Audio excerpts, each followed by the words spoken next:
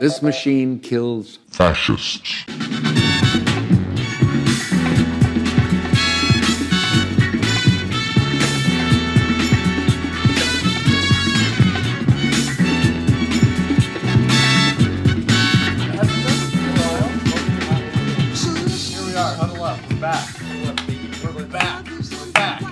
Loving it. You little oinklets. Sit down. Sit down on the rug. Sit down on the rug. Sit on your rug, you pigs. That's how little takes. All right, it's a big episode. This might be our penultimate of 2020, That's true. or our last one if we don't get our shit together. Yeah, we'll see. There might be an episode of Hot Little Hoops coming up this week because the NBA starts next week, which is fucking nuts. Starring my guy. Kyle Urban. Kyle Urban coming back with a lot of energy. He's really excited. Oh, I meant the NBA was starring my guy. Oh, do you want to talk about James Larden? James Larden? If you coined that on No, I haven't seen anyone do it on Twitter, so maybe we're recording this on a Wednesday, maybe by do it when we're done. Get on it, man. This could get us followers. This could be how you move up in the world. I finally become an NBA Twitter person. They're like, look at this catty little fucker. Give him. Give him a project. So what we're talking about is that James Harden showed up to the preseason game the other day after all of this. You don't know this, but there's been a lot of he wants to trade, blah blah blah, right. All this behind the scenes stuff in Houston. That's a big problem, and he didn't show up to training camp. There's video of him at strip clubs with no mask, not giving a fuck. It's Texas, you know. But he really looks like, and they've got lots of wings at those strip clubs. Exactly, and that's what I wanted to say is that no one is talking about how James Harden has been out there putting the Houston local restaurant scene on his back, clearly. Nice. And just getting him over this. Nice. He's doing it all by his goddamn self. Isoball exists for a reason. James Harden's one of 5 things I know about the NBA right now. What are the other 4? Well, one of them is one of my honorable mentions for our top 5s that we're gonna get to later. Actually, that's a great segue, Mike. So we're gonna do our top 5 shows of the year. This isn't quite our full year-end review as we did last year because we're not going to include movies. We'll do that next time. I'm glad we confirmed that because I was looking at movies. So Mike does have a top 5 list this year, which you didn't last year. For movies? No. You didn't participate. Well, you know what? I didn't participate in a lot of things last year. I was being a conscientious objector. The Oscars. Oh yeah, we can talk about that too. So the shots to everybody who voted on our Instagram poll unanimously. That's the first polling we've ever done. We really don't like feedback from our listeners. No, I'm loving it. We'll do more polls, more. I don't really quite understand the hotness rating thing that we did for the Undoing, but check out our Instagram and get on our polls. At Hot Little Takes. Yeah. Hop on the poll. Have fun on that poll. The people voted unanimously for us to do a live Oscars stream. Yeah, which is this year first live thing we've ever done. But that isn't until April, so I've kicked around with you the idea of filming ourselves reacting to watching things, which is a way people make livings. It's not honest work, but you know. But it isn't much. I don't think we're not all Mystery Science Theater-y. That's things. Actually another good segue, Mike, because I want to talk even just briefly about. Oh Christ, I forget his name now. Jake Paul. I feel like I'm speaking French. Oh, the Jacques Bud. Jordan Paul. It's Jake, right? There's Zach, right? And sure. Blondie. Sean Paul. The blonde one. They're YouTube guys who go around finding dead people in the woods. But you know what I'm talking about specifically. Yeah, I know where you're going with this. We don't know exactly who we're talking about. But I think that some folks. He's the guy from the Suicide Forest controversy. I think that he's the other one. Oh, okay. Because I think that they're twins. I know that there's 2 of them. I don't know if they're twins. They're lovers. That would be a term. I don't want to speculate about things I don't know. I don't know a lot about YouTube, but this guy recently knocked Nate Robinson, formerly of the NBA, out pretty aggressively in a boxing match recently. I didn't know celebrity boxing was still a thing. This was the first card in the Tyson fight that we were gonna watch and didn't watch. Yeah, but that seems more like back when Tanya Harding fought. I don't know. I can't remember who she fought. She kicked her ass though. I think she did a couple. Yeah. They do that really well in I, Tonya, the sequence. That's of her as right. a That's boxer. right. I forgot about that. It's a good movie.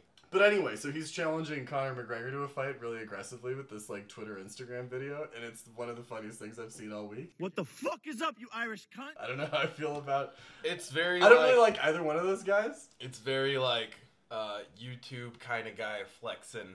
Yeah. He's like in Yeah. front of a car, in front of a mansion, smoking a stogie with some goofy shit on. With just a person who has too much money. Oh, vastly too much money, and is not like, you know, doing good things with it. No, this guy was also, I think, a few months ago, a COVID is a hoax guy. Sure. So. Sure. Well, that's how you get listeners or followers. Man. Sure. That's but- what we should have been doing this year. It's just denying him. Yeah.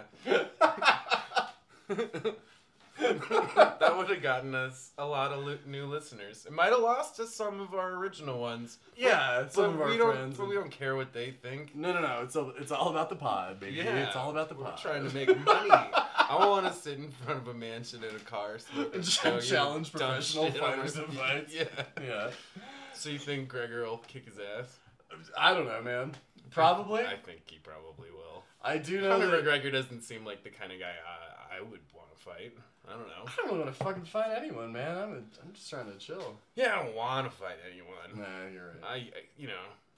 We're on fire with segues right now because we can also maybe touch a little bit on Tom Cruise. Oh, yeah. Speaking of problematic dudes doing kind of funny things. Oh my god. things that you like, you kind of like it, but you're like, Well, yes, because that I'm giving context for what this guy is like making these movies. Yeah. And now this is like the 7th one, so he's Yeah. probably like doing some fucking stupid, crazy thing. Why are they even filming this right now? Is my question. Like, well, come on, Hollywood. You don't get a carte blanche to go around doing shit. I don't know, man. I mean, those are like Tom Cruise mentions. It's a lot of people that depend on those jobs that are more than I know. dudes like Tom And- Cruise. You know? I know. I mean, a lot of things. Are And shooting California's right economy should be bailing their asses out too. now. Yeah. You know? So I mean, I certainly don't begrudge them for shooting. Obviously. They're like, how would the caterers be working right now? Like, I get it. I feel bad for those guys. Tom Cruise should probably like get taxed really high because he has a lot of money. And they That's a should good point. give some of that. I don't know if I'm getting a little political here. Well, Anyway, We what dip did, what into did he it. do? did you listen to this or not? I did listen to it. Okay. I wish there was a video. I do too. I really do.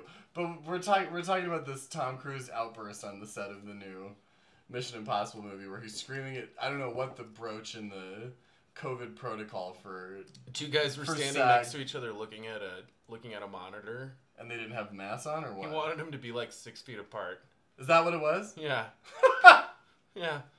Or maybe one of them pulled his mask down to like talk while he was looking at a monitor, and the other one was standing next. That's what it's. People that pull their masks down to talk, I'm like, I can hear you. Speak the fuck up. It's Well, fine. as long as it's in a commercial, so I can be like, good, this actor needs FaceTime, you know, and just to be generally irresponsible and laughable.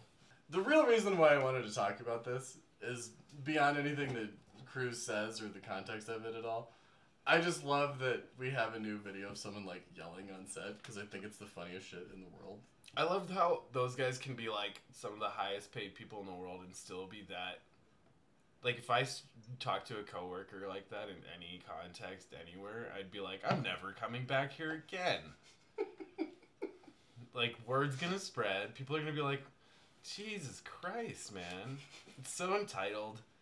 But they're funny. It's always funny. It's always so funny. But yeah, fuck, it makes me like hate celebrities, man. Well, sometimes. it's, you know, I've been a long defender of the Christian Bale one because I like him more than I like Tom Cruise. That's true, but also I mean like that shit's stressful and like that's expensive. It seems it's like- expensive shit. And that one is someone that walking. seemed like a little more of an excusable reason to someone's be upset. walking through the.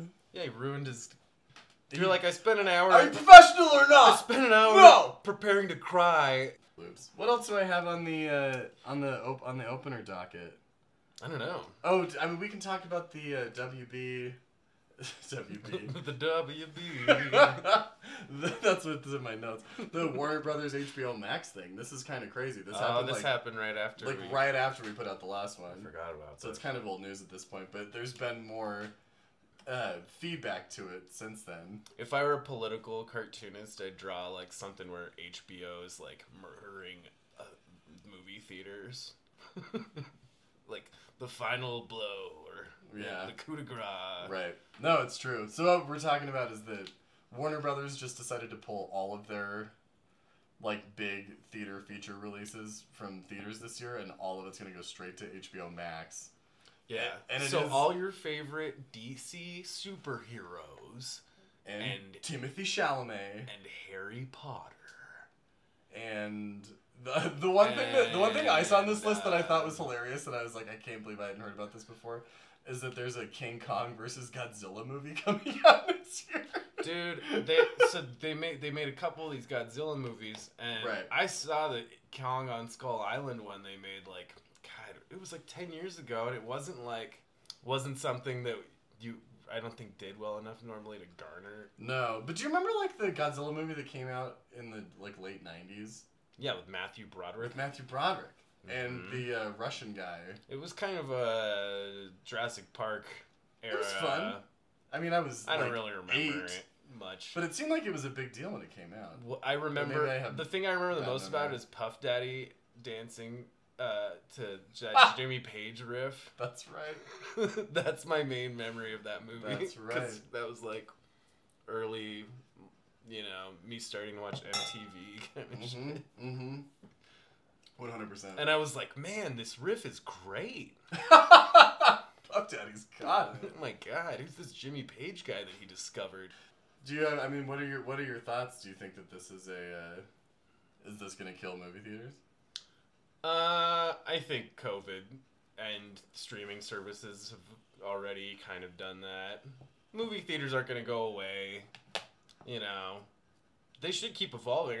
I want to see more drive-ins and stuff. That'd be cool. Really? Yeah, man. They only play. You can do drugs while you're watching the movie. Yeah, but they don't play. They don't play the movies I want to see at drive-ins. Well, they could. And then in the kind of modern landscape of drive-ins, at least where we live. That's the kind of apocalypse I'm looking forward to. Is where there's there's gonna be like 2 drive-ins, so you can be like, well, let's go to the indie one then. I don't know how movie theaters would evolve to drive-ins if they're not supporting the regular ones. More COVIDs. COVID 2. Is there a part of you in the back of your head where it's like, well, we're gonna be doing this again in 10 years? Kinda. Yeah, right? Oh yeah. I feel like this is just looking around how ill-equipped we are. I'm like, something else is gonna come along here soon. I feel like if I met my great-grandfather right now, he would be like, yeah, I lived through in 1918, and I've been ready for it this whole time. I got a whole bunch of kerchiefs. Well said. Yeah. All right. I think we're really on a good roll. One of the last things I have on here is about we've got a great 2-day champ on Jeopardy right now.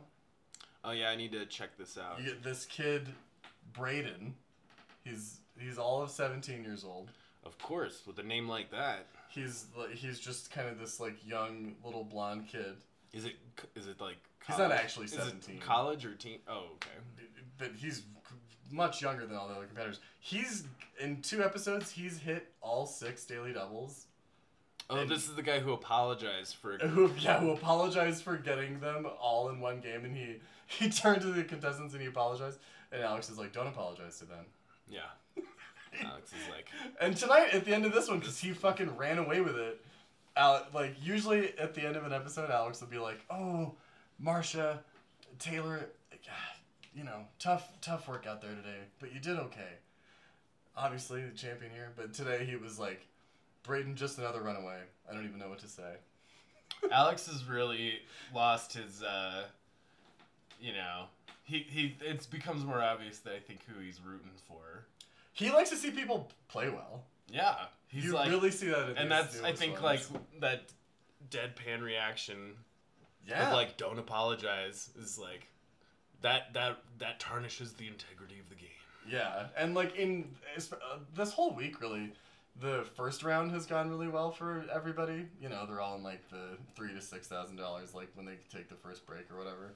Sure. And he's always like, tight game. I'd love to see that. When everyone is doing well, like he's actually like, fuck yeah.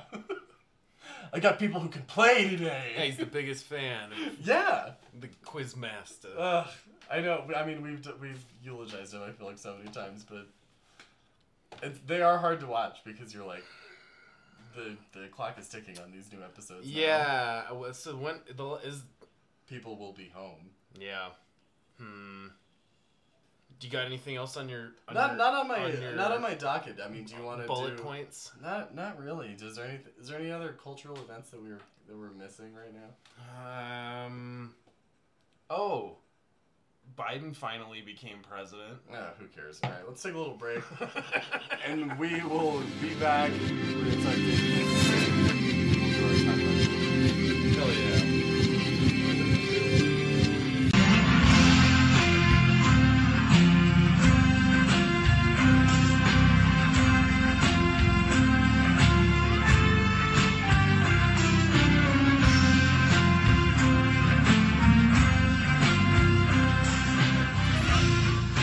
Also, that's our fourth reading. It's weird that those two, the Savage brothers, both made these like shows that were. Because I'm too young to have been like a Wonder Years. I watched the Wonder Years a lot when I was young. I watched it a little bit, but I wasn't like. It came out before I was born. Yeah, you know. But it was like a Nickelodeon Nick at Night thing that they would play. Yeah. When they were done with the contemporary children's programming. It's so strange though that those two little brothers, man. Yeah. You think they could take Macaulay and Kieran Culkin in a fight? Who? Savage versus Culkin. I kind of feel like maybe they could. I don't know. I'd put money on the Culkins. Those boys are troublemakers, man. And they grew up in a house of like 6 kids. Yeah, and they definitely got beaten as children, so they've got repressed. Yeah, you're probably. Yeah, no, you're right. You're right. Well, we're back. Nice. That's what we want. That's what you come to the podcast for. Yeah, it's more about the rapport around here, you know. I'm gonna crack a beer open. Crack a sody. You got your wine. That's right. What are you drinking? A Merlot? Well, partially. I just watched that Seinfeld where they're like, "Do you enjoy your Merlot?" And and George's mom's like, "What's a Merlot?" And while she's drinking the wine. You know. Soup Nazi was on tonight, which I feel like I've seen too many times at this point. Yeah, I like the B-sides. I do too, and I actually think that in syndication they play fewer than like if you're on Hulu they have. Yeah, they know which ones. They really play the hits. Yeah, they know which ones people respond. It's why you feel like every time you turn it on, you're watching the same one that you've seen a million times. Yeah, they're only showing you 20 of them. Yeah, but there's like another 100. And you're like, why did you need 75 of these to get syndicated in the first place, or whatever? That's a good question, but not the question we came to answer. Mike, is Mank good? Oh, we're doing Mank first? Yeah. Ooh, okay. I literally just finished it. Mike's fresh on this. I watched it the night that it came out, which was 10 days ago, I think. I finished it less than an hour ago. I finished it, texted you, came over here. We're going to get unfiltered Mike. I'll ask you one more time. Is Mank good? I would say yes. Okay, I agree. Yeah. I was saying I was worried because you've been kind of quiet about it. I locked it up. I tried to lock it up as much as I could. I can't imagine, unless someone's a boring idiot, There's discourse around it right now. You know, the biggest problem I had with it is my brain has trouble in black and white, like telling people apart once in a while. So it took me a minute to be like, oh, the one producer guy as different guy from like his brother or whatever, or like his wife and the British girl look a little similar. You know? Sure. I think in that case it's a little intentional. Yeah, maybe it isn't both actually, because they've got these kind of dueling dynamics. Yeah, I think it's great. I wish I'd watched Citizen Kane, and I want to go watch that now. It's only an hour and a half long. I feel like people think that it's like the infinite jest of movies, but No, movies were shorter back then. as they should be. Like movies were 75 to 90 minutes long.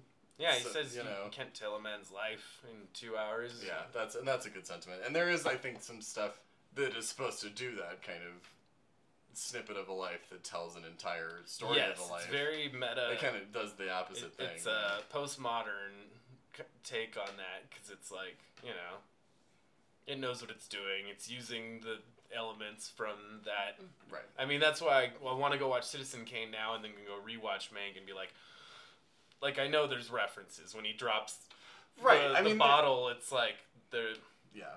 snow globe or whatever. Yeah, there's like an infinite amount of scholarship that is available to people if they want to, you know, dive deep into every crevice of the story. Because I mean, the Pauline Kael Raising Cain critique that we had talked about that I think came out in like the 70s is a big part of the influence to write this script and to take the kind of angle that it does. And it's like there's also it was that and there's Mank scholars- wasn't getting enough credit. exactly. You know. And then there's, you know, scholarship in the other way, and there's people have been talking about Citizen Kane and Orson Welles and through kind of the shadow Mankiewicz as well for almost a century. Right. You know. So I mean, people can dig into it as much as it's they a want. weird thing to be like. I mean, yes, clearly Orson Welles got more credit, Yeah. and Mankiewicz didn't get enough. But it's like they both, you know, contributed to this final thing. You know, Mankiewicz made the dough, and Orson baked the bread.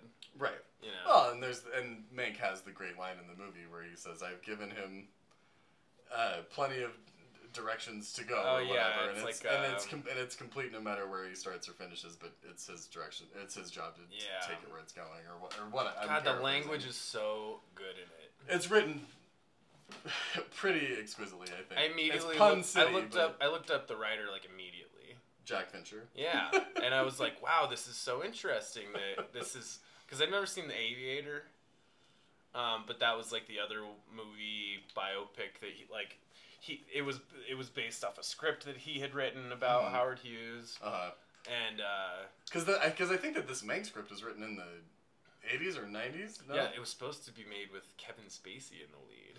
That's right. That would have sucked.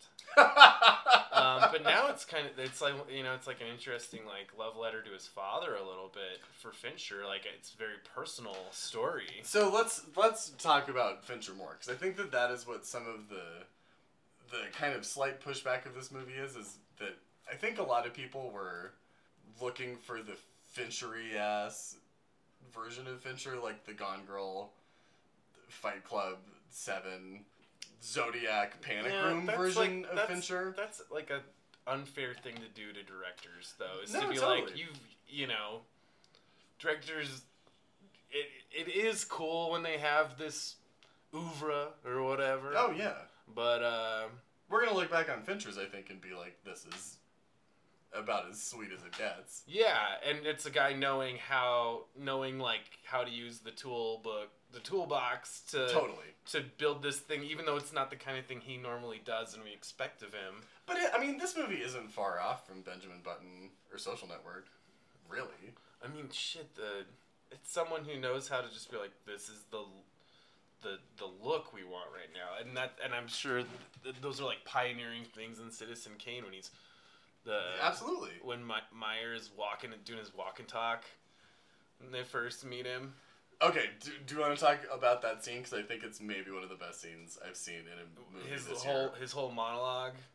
No, I mean that entire first scene where he's on set. And then he walks into the... Yeah, this is where he meets Amanda Seyfried's character, and where we meet Hearst, and he's just like bopping around that set in the middle of... Oh, I was talking about the flashback where they see Meyer walk off to go tell those people their pay is cut. Oh, also but that's a great scene. You're talking about a great scene too. All of these guys. That is one of the best walk and talks I've seen in anything. Oh ever. yeah, and he's like, rule number 2. Hey, sweetheart.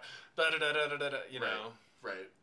That starts with them throwing Clark Gable out of the studio. I don't know. There's a lot of in I've seen a couple things on of who Wikipedia. that's supposed to be. It said there's like a ton of little cameos from actors that I just wouldn't really know. I think the guy who's getting tossed out in the beginning is Clark Gable. At the Okay. beginning of the walk and talk or whatever. That's funny.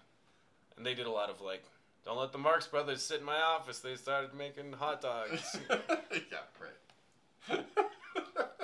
Seafried said nerds a few times, which was my favorite. I used to, I was the founder of a vaudeville troupe back in my days before I started doing talkie pictures, and I said nerds a lot to the point where James told me to stop doing it so much. It isn't funny. I thought it was funny. Nerds. I love her performance. It took me, I think, 20 minutes before I realized that was her. She's like an amazing character, amazing Whoa. performance, and like a face made for black and white, 100%. big poppin' eyes, and 100%. The thing I keep reading and people joking about is she gonna be the first Mean Girl with an Oscar? Ooh, yeah, they're both gonna get nominations.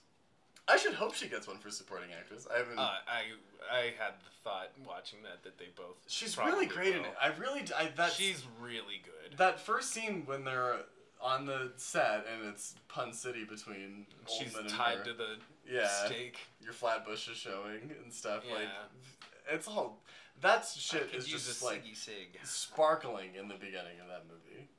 That is a great scene. When you're especially kind of, because I also understand when people start watching this that they're like, okay, where are we going?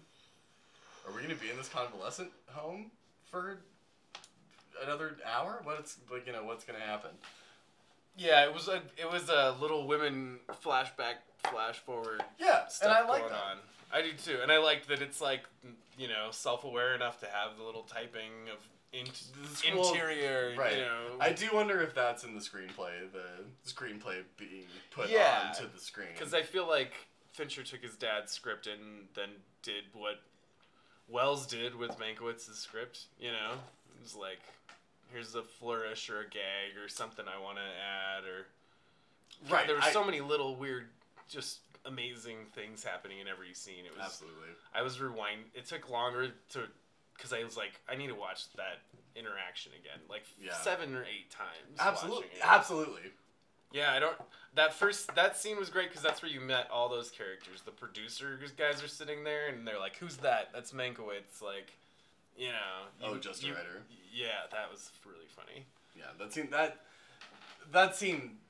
I've said it multiple times already, but like of all the films I've seen this year, that's like a set piece for the entire movie. I mean, it's that guy so who sweet. played Meyer, I think, was really, really good. Yo, He absolutely. could get a supporting actor. Well, that was what I kind of knew that guy when I went back and looked at his thing, as well as the guy who plays Hearst and The guy who plays Hearst, a lot of people know him from Game of Thrones. His name is Charles Dance. Sure. But I know him from being the villain in Last Action Hero when we were children. Sure.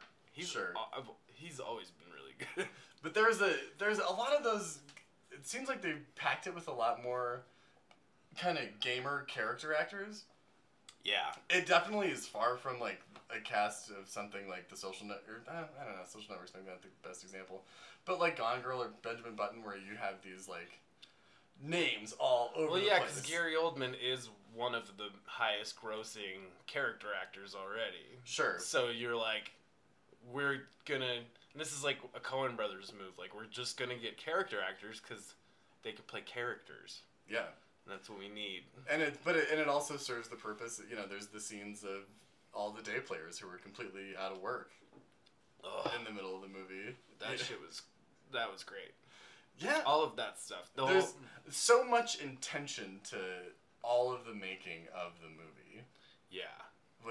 That's what I think of when I think of a Fincher movie. I don't think of someone cutting someone's throat while they're having sex. No, thing, he's an attention to detail kind of guy. Yeah, and he's obviously, you were saying earlier about a guy who has a fucking toolbox. Like, he has a toolbox, and that's like, he shoots digitally and shoots 10 billion takes or whatever, and then still shot everything digitally this way, but like, goes they go so far out of their way to, you know, put the cigarette burns on the changing of the reels and all the thing to make everything really feel. The lighting is so good. It's like not afraid to be dark. That scene where they're walking around Hearst Castle and they're, you know, the elephants and the giraffes and things like that. The first time the scenes are so dark, but it's just enough to actually see it like you were there. Yeah.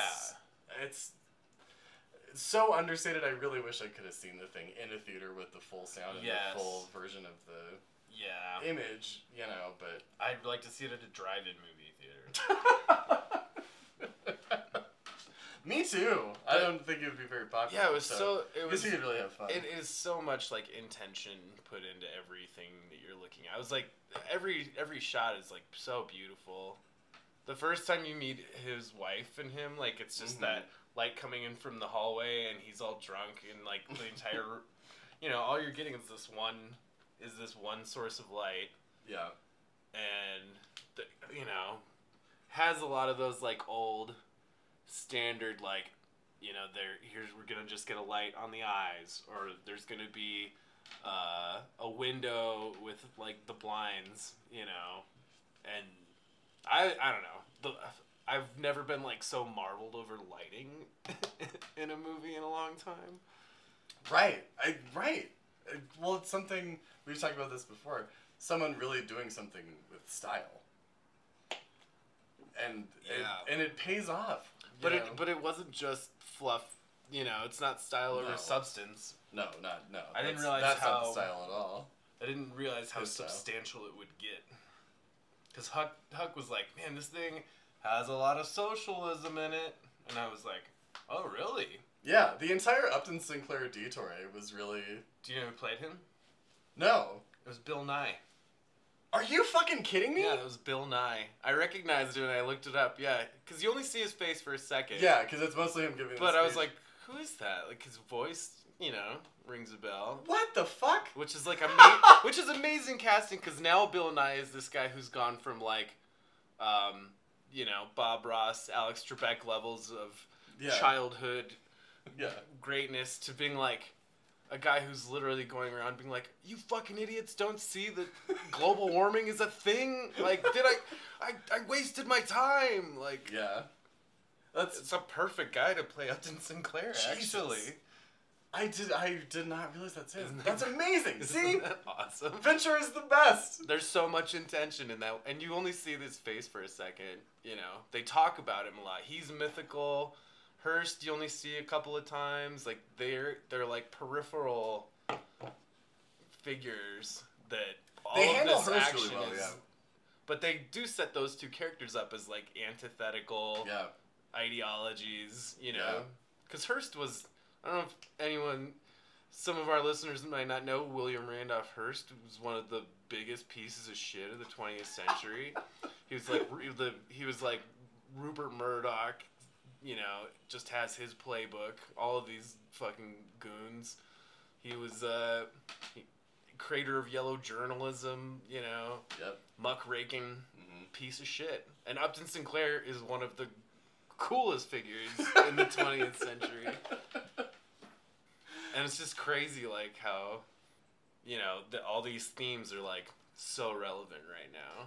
It's wild. It reached, I think, points, you know, when we watched Trial of the Chicago 7, that we were like, wow, they probably could not have guessed how well placed this would be when it came out. Yeah, and you know, a lot of these political issues have really been unmasked due to COVID. Yeah. And so these stories are like hitting on a new level. You know, it might have gotten a little less attention for those reasons, you know, under different circumstances. But here we are in hell. And this is what we want. And people are, and it's crazy. During that first scene where he goes to the set and it's all the like guys sitting around dressed like Indians and stuff. I was like, man, they really thought audiences were so fucking dumb back then. And it's like, well, and just an unwillingness to. Yeah, to even to participate in integrating those things, you know. And I'm like, and here I am watching this movie that like respects my intelligence, and it's nice. Yeah, Absolutely. Yeah, absolutely. I am always such a fan of the intelligent adult piece. Yeah. And it's not boring. We truly don't get enough of that in a world where, like, we're all on the internet and all understand everything right now, I think. You know, people have the ability to do that, and we still kind of get cheated at the movies somehow, at least in these kind of, like, major releases. Yeah. Well, that's why this is, like, Oscar contending fare and not... 100%. You know, I mean, I'm sure, I guess it will probably get a little bit of theater run in order to... Don't they still have to do that? I do think that they... Yeah, and I think that this was able to open in, you know, Northern Arkansas. Somewhere. Or something. Somewhere. I don't know. I do think that it has to be in Los Angeles premiere, but I'm not positive. Or it has to have a run in Los Angeles and New York. All seems awfully stupid and arbitrary. Yeah, especially right now. But we're going to talk more about the Oscars down the road. The last thing before we move on from Mank.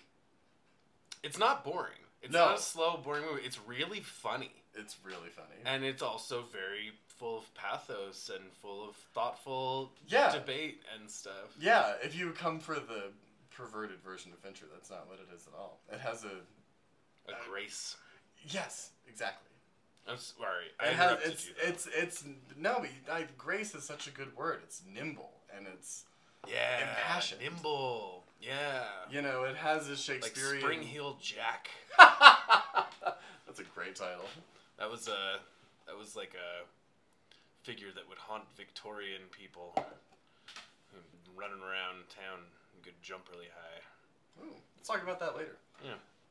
So you mentioned Upton Sinclair and Hearst, who were both way heavy on the narrative of the story, or, you know, featured, I think, appropriately, effectively, anyway.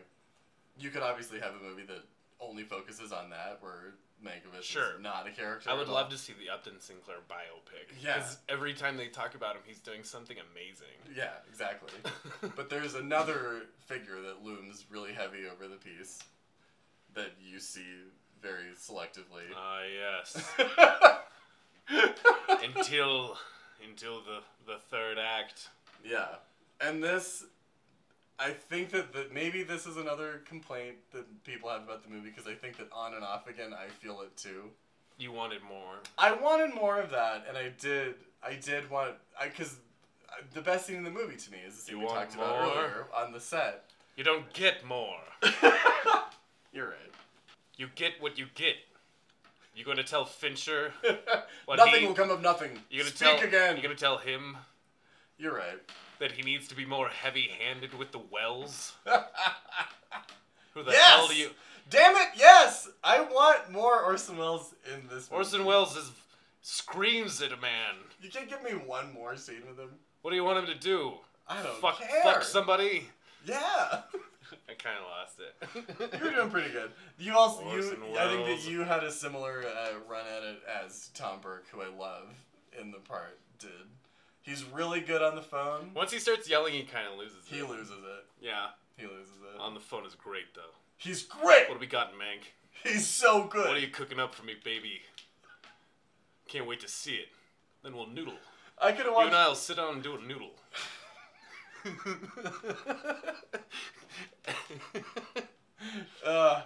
I don't know. Maybe it's... I think it's just my own personal want for more Orson Welles content all the time, because I just find that guy fascinating. Yeah, that's fine. Well, then let's go watch Citizen Kane. You need to watch fucking They'll Love Me When I'm Dead. Alright. We're gonna have... If you want we're gonna get together, we're gonna have tea and crumpets, we're gonna watch Citizen Kane, the greatest film ever made. New. Coming to moving pictures. And then we'll watch They'll Love You When I'm Dead about his unfinished film, The Other Side of the Wind. The Other Side of the Wind. Not this side, that side. You're pissing into it, you fool. You gotta watch it, dog. You know, the only thing that did bug me a little bit about Mank is that in like the last 15 minutes or something, Gary Oldman goes, "I'm 42." Yeah, but did you look at pictures of the guy? Yeah, but I was like, Jesus Christ. Because first of all, Gary Oldman is like 60. Yeah, but that guy looked like he was fucking 60. Oh, and I don't doubt it the way he drank. But it's like it's almost like and I'm fine with it. Because when you look at the pictures, you're under gonna the be like, oh. if it were like under the context of him being this radical drunk, you're like, oh, Jesus Christ, he aged himself 20 years. Because he's not, like, Oldman's so good in this. He puts on a little weight. Well, but he's stripped down. He's not in any bullshit. He's amazing. And proving that he is... You think he should win best actor? I'm not making any of my calls on that yet, because we're gonna see what else. We're gonna do movies in a couple weeks, but I have 8 movies that I'm gonna try to pound out before the end of the year. Any of them have any leading actor males you think who can touch Manx Mankness? Manky Mankness? Well, I mean, Ma Rainey's Big Black Bottom is coming out. I'm sure that the Bozeman Chadwick. Yeah, that's true. We gotta watch that one. That's already out now, isn't it? Is it out now? Fuck. It might come out this week. I'm gonna watch all the Steve McQueen movies, I think, in the next couple days. I think there's probably something in there, maybe. I don't know. I don't know how they're gonna judge that at the Oscars. Yeah, I guess the rest of these are actually all kind of female leads. So watch Emma. We can talk about that. Emma's on this list. That's one of my 8. Anya. Yeah, I'm 8 to 20. I'm 8 to get to 20. Anya, right, who's having a year rivaling Florence last year. Having a year? Holy shit. Yeah, no, she really is. We'll talk about that more later. I think we might. Okay, so speaking of Anya Taylor-Joy, maybe now it's time to move into our year-end review in television. We're gonna do our top 5s. This is the second time we've done this. Did we do it for TV shows last year? Yeah, we did. We did an extravaganza 2-parter, actually, I think. Well, it was our year-end review with a UE, right? Yeah, review! Yeah, like there's gonna be an Olio. Exactly. Yeah. Exactly. There's gonna be a little dancing. Every time. A bicycle built for 2. Love it. Nerds. Your Flatbush is showing. So, how do you want to do this? I mean, people know how it goes. Should we... When do you want to do honorable mentions? Well, let's start with those now. You said that you had a bigger list, so why don't you go first? My honorable mentions are mostly all the docu-series that I watched that I didn't feel like were appropriate. Some of these were just one-off miniseries. Yeah, so I watched The Vow, which was about NXIVM. Right. These are all about like fucked up things for the most part. So I watched The Vow, which was about NXIVM, which was like this executive leadership program cult thing that had all sorts of fucked up things going on. It's really good though. Tiger King's on here because everyone watched it. Of course. Filthy Rich, the Epstein one, is really good. Right. Really fucked up. But the best one of all of those was The Last Dance. about Michael Jordan, who's not a horrible person. He's just he's just mean to kids. Well, and he's just on a different stratosphere than any other human being. Yeah, and he's aware. He's literally gone. He saved Bugs Bunny. Bugs Bunny. Did you know that's like Chuck Jones? I think is one problem. Did you know that's a documentary? I think that's when Space Jam came out. Chuck Jones or one of those guys was like, Bugs Bunny would never ask anyone for help to solve one of his problems. That is like fundamentally sacrilegious. Wow. And yet Michael Jordan's the guy. And he did it. Mm-hmm. And it worked. Well, yeah, oddly, because it was basketball. Yeah, well, who was, a little contrived. Bugs had to ask for help. They clearly were not going to. Yeah. They were clearly fucked. Imagine all the other games they could have suggested for those little guys. They could have been like volleyball. And then they'd get Tom Cruise.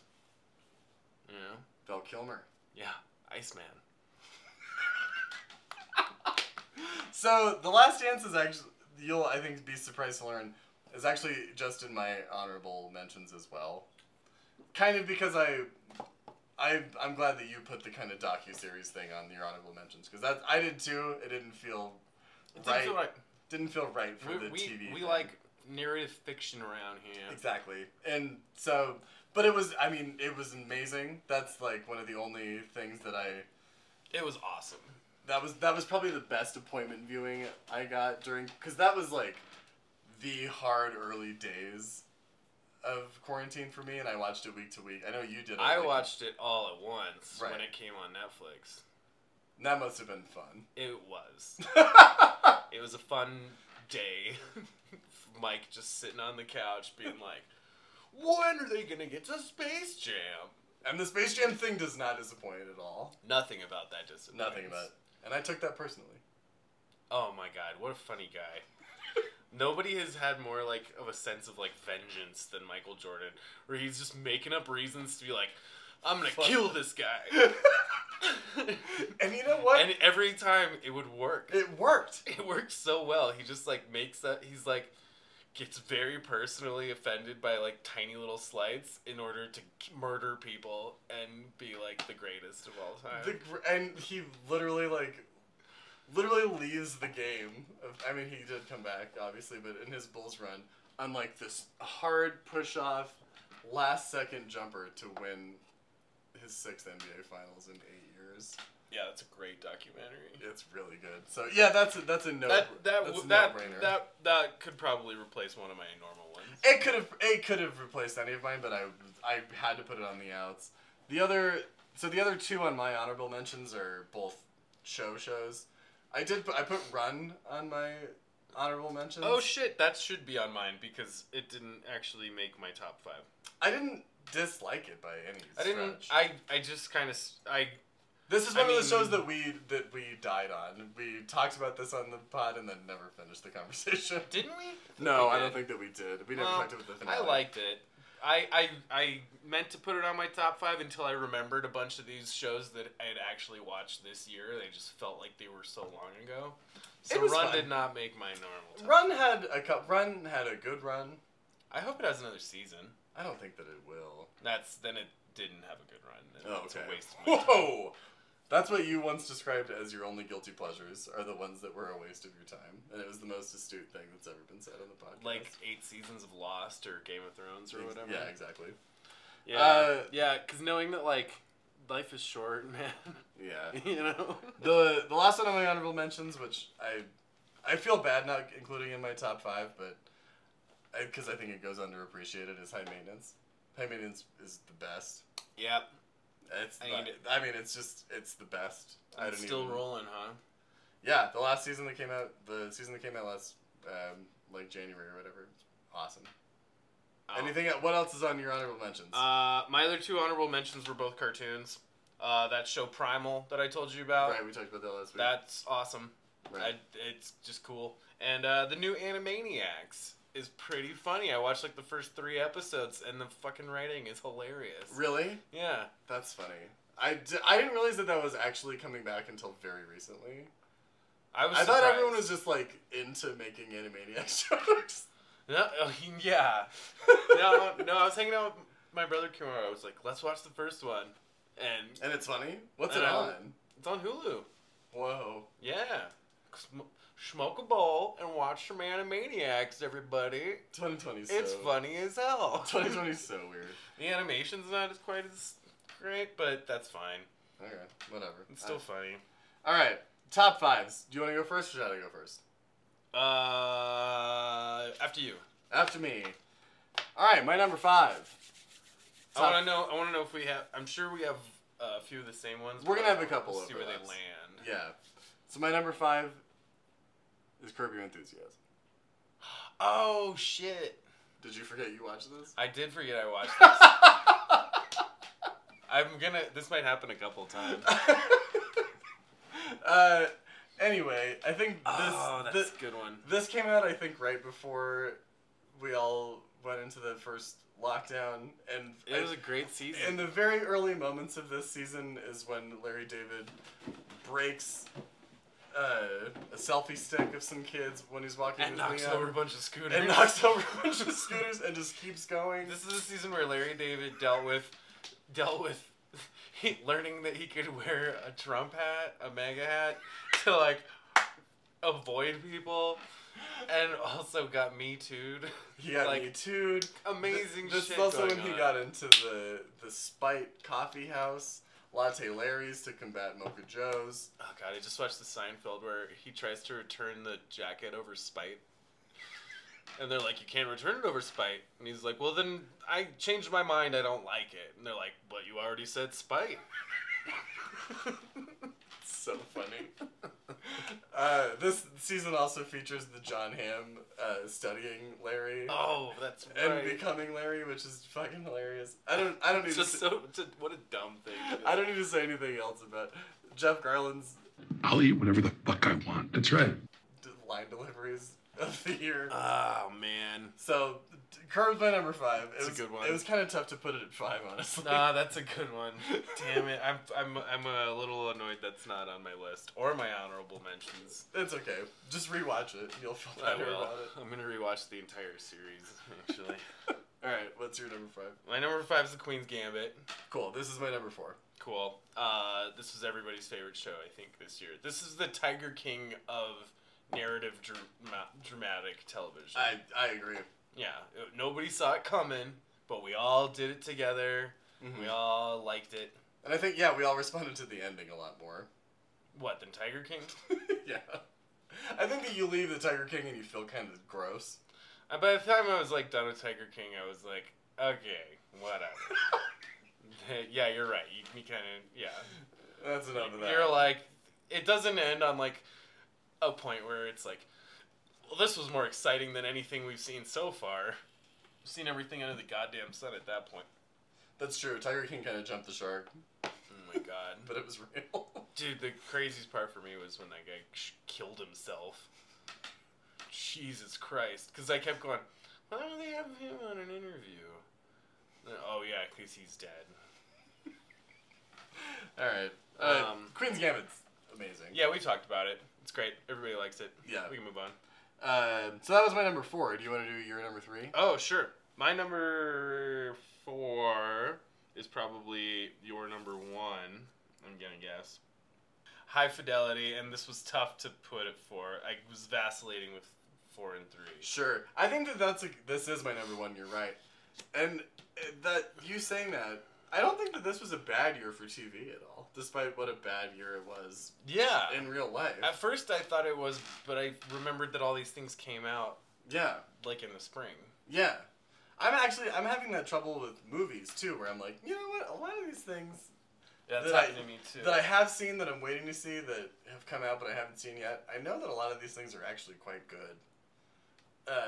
Yeah. You know, so I mean, there's maybe some big things that didn't happen, but This is a good year for, like, aggregates of opinions on things, because everybody's sitting around watching crap more so than normally.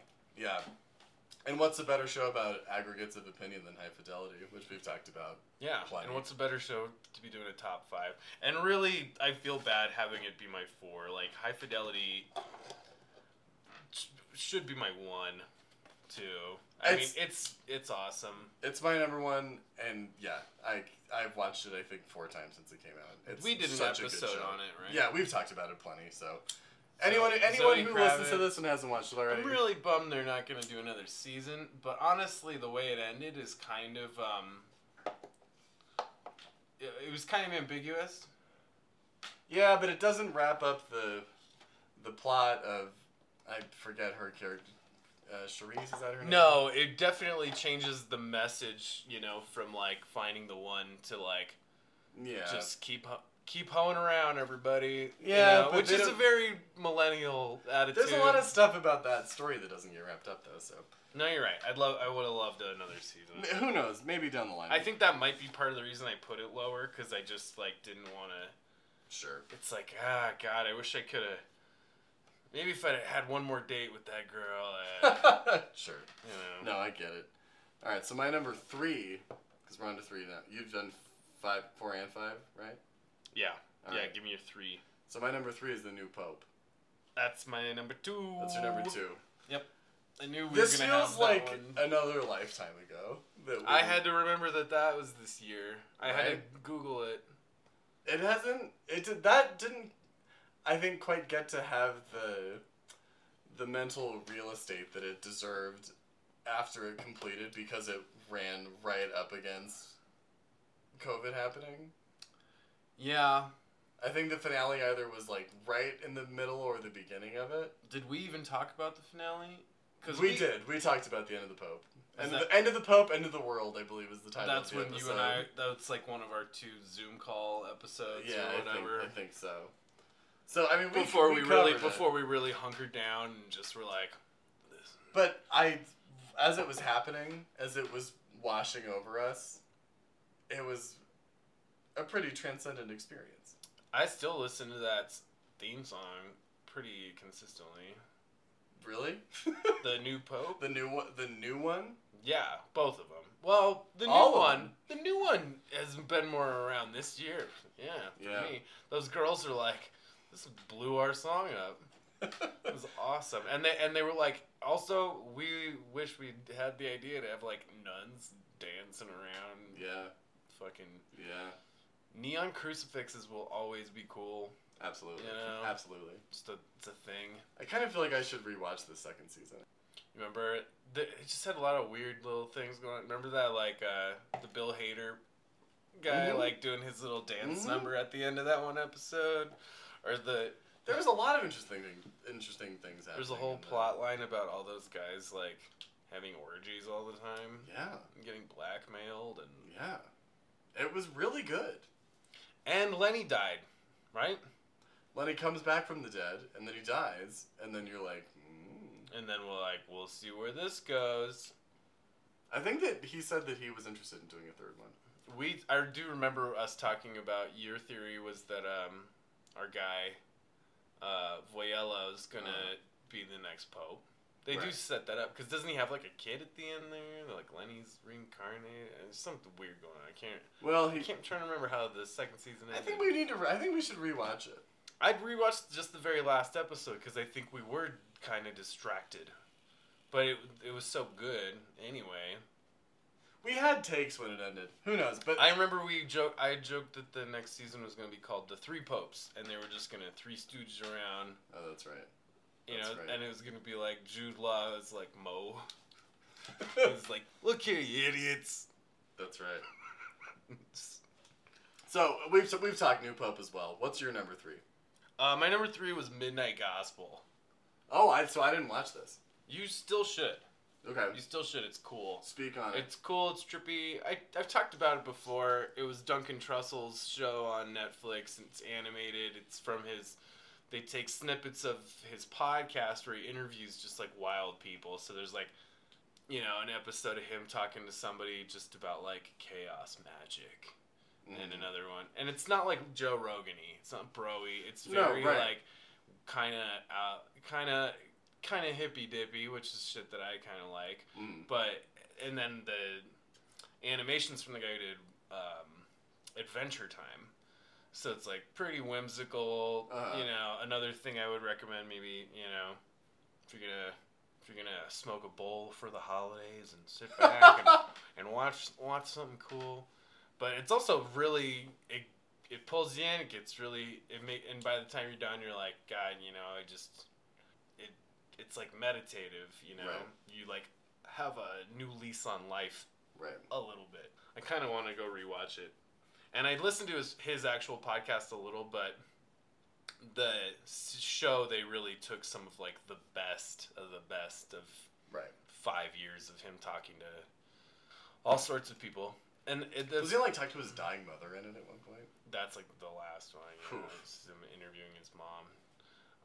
The first one's like Dr. Drew, and so you're like, which is like the most mainstream one they have. They have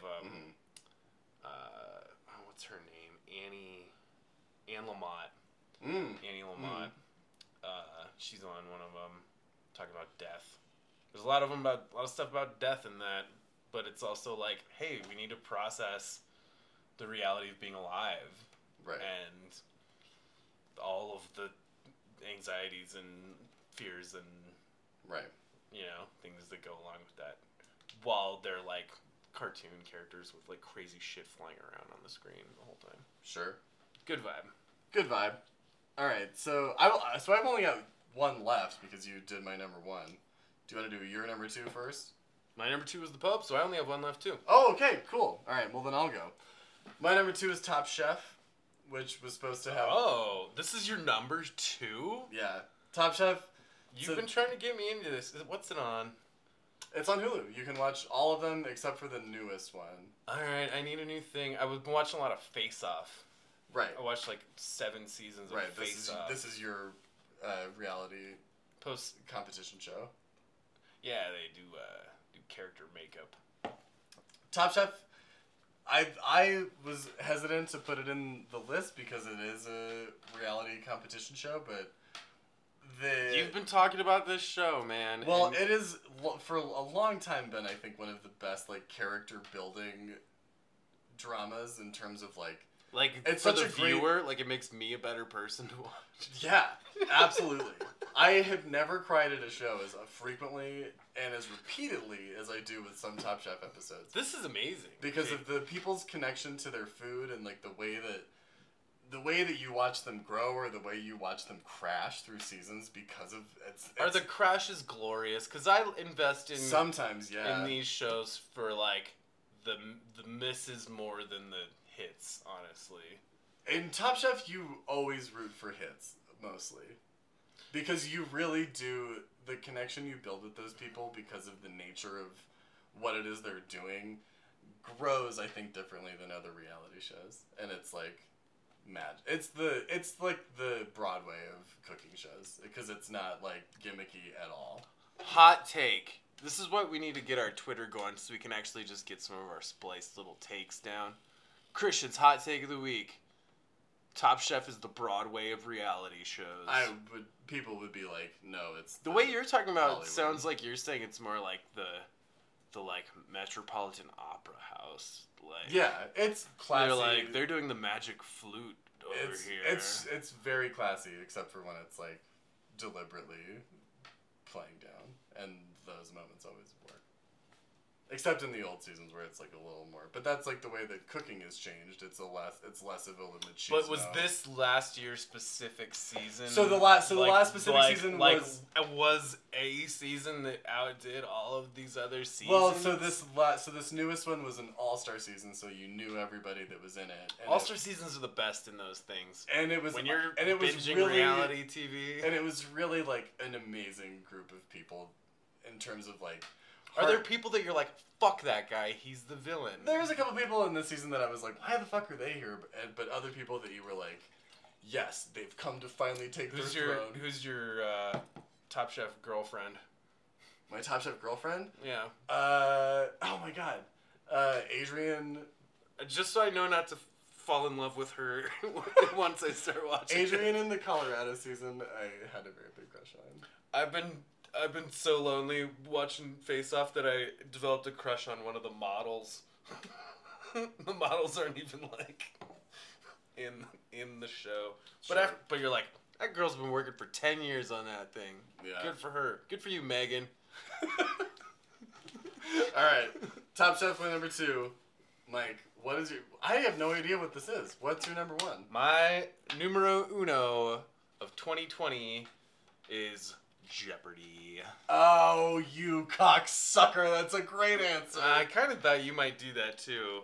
Well, it's because I was looking at all these lists and somebody was like, the GOAT was this year. You know? That didn't occur to me at all. We had the GOAT. We had This Is Alex's, wow. Bon Voyage. Wow. It did not occur to me. I think, and we've talked about Jeopardy like so much. Like Alex is our first GOAT patch member. I don't know. It seemed like, oh sure. That's a no-brainer answer. Alex leads us in every night. Yep. Thanks, Uncle Alex. Uncle Trivia. Oh. So you know the one thing that didn't come up, but I kind of thought that we would talk about, and I think this maybe is something you forgot came out this year, is The Circle. That's remember right. That? Do you remember that? That was when... That was my holidays last year, because that came out like on New Year's Day. Yeah. So everyone was sitting on their ass. Yeah, that like home. literally came out on day 1. That's right. Oh my god, The Circle would definitely probably beat out. Well, I have 4 reality shows here, so that would be my. It's 5th. on the list. Yeah.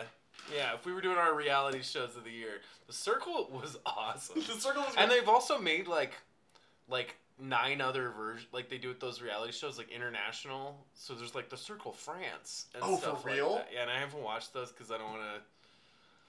Dude, we should watch the Circle France. Are you shitting me? I don't know if I trust the subtitles on those things sometimes, man. Because I'll watch shows with the subtitles on all the time, and they're often very wrong. Yeah, I know. It drives me crazy. Yeah. And I'm like... We're both big pro subtitle. I don't know if we've brought that up for a while. We are pro subtitle.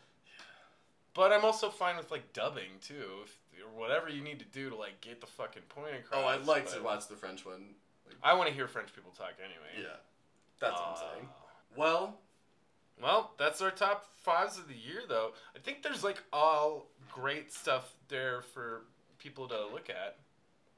No, those were all good shows. And I know there was a lot of other shit that came out this year. Yeah, there's stuff that I didn't add in my honorable mentions. The Boys was okay. They did another season of that. People really liked that. I probably would have included Mrs. America if I had finished it, but I didn't finish it, and you know. Neither of us finished it. And I didn't watch like I May Destroy You. There's a bunch of shows I know that people really love that. You know what I do miss this time of year right now is the Miss Maisel. You know, that show was really consistent. It's also hard to not... I don't think that we would have had a new Succession season by now, but... No, they would be, I think, through their shooting right now, so it would at least be on the horizon. Well, and that's one that will genuinely... We've talked about before. We didn't have... Neither of us had a show like that where it was like, this is the unanimous... I mean, they might be rewriting that entire 3rd season, making COVID a plot point. For all we know. It's going to be interesting seeing all the shows and movies that are like going to come out that will be like, you know, it'll be 2022 and you'll be like, oh, there's another 2020 movie. That would be a real another drag. COVID movie. People I think are going to hate that. They will definitely be doing that. That's going to be terrible. Yeah, because like it sucks. Yeah, no one wants to see it. Yeah. They'll figure it out. They'll do it. They're putting a bunch of... I imagine right now a bunch of producers are investing in projects like that, and it'll take like a year and a half of fatigue before they're like, oh, people don't really like to be reminded of this awful Can we rewrite it? Then they're in the scene together? No, they're just going to be texting. But we're going to do that clever thing where you actually see what they're typing on the screen, because that's how you make texting cinematic. All right. I'll tell you, I have a theory on how to make texting actually cinematic, and I'll tell you when we're done. Wow. Well, that's something I get to know and you don't. Yeah, I'm not going to share that with these plebes. So, we'll be back. Maybe we'll cut one after Christmas, and it'll probably come out around New Year's Day or something. We'll do movies. Yeah, our top 5 movies. I'll do top 10. We'll post our lists on the Instagram. You guys can vote. Oh, that'd be nice. Yeah. We can go competition style. That'd be nice. I almost wish we'd done that for these. Should we do that with these? Yeah, we'll do that with these. And then people can be like, "You're wrong." Yeah. Cool. I love solicited opinions. I don't like unsolicited opinions. Yeah, absolutely. I asked you. Yeah, you're listening to the podcast, man. Come on. All right. Good stuff. All right. Well, thanks for listening, I guess. How do we usually sign off? You just play some music or something. Yeah, we usually don't.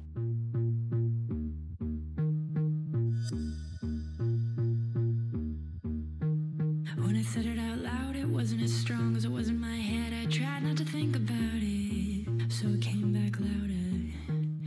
I think it's been about a year since I became a snob. Decided not to play along, so it grew bigger. Me and my head have become very, very, very close. We decided not to tell you about it. We're just gonna play it safe, do what we know, play it cool, lay low, not tell you about it. And here I am by myself, me and my superiority complex. And here I am by myself, me and my inferiority contest. You're still Tom Cruise. I feel like Tom Cruise is kind of gotten to the point where they're like, audiences love him, but people are like, I guess I want to see what this crazy old man's gonna do this week. You know, he's gonna throw himself into a jet engine. I don't know. What? Doesn't he just do crazy shit in those movies all the time? Like strap himself I to the haven't side seen of a a new plane? Mission Impossible movie for a while. I know. I remember the one where he like climbs the. It's like climbing the mountain at the beginning. It's like. I don't know. He always does like. It's like Is that one of the older ones? Yeah, it was like way back in the day. That was He's Mission been doing those Impossible. for like 20 years. Well, they're shooting 7 right now, which is what. But they just amp up like he does. They seem gimmicky. I have no idea. Like everyone, they'll be like, Tom Cruise can't be insured. Like he wants to be like Jackie Chan, you know, like Sure. uninsurable. Church of Scientology will have his back, and Xenu or whatever their leader is. That might be the bad guy. I don't know. Oh, I don't know. Like he just ramps up like some like he was underwater for 20 minutes holding his breath for this one scene. And you're like, you know, some Revenant kind of shit or whatever. You're like, is that really like acting? Like he like doesn't have, he's like, no stuntman will ever do anything, you know? And you're like, this man's like 60 years old.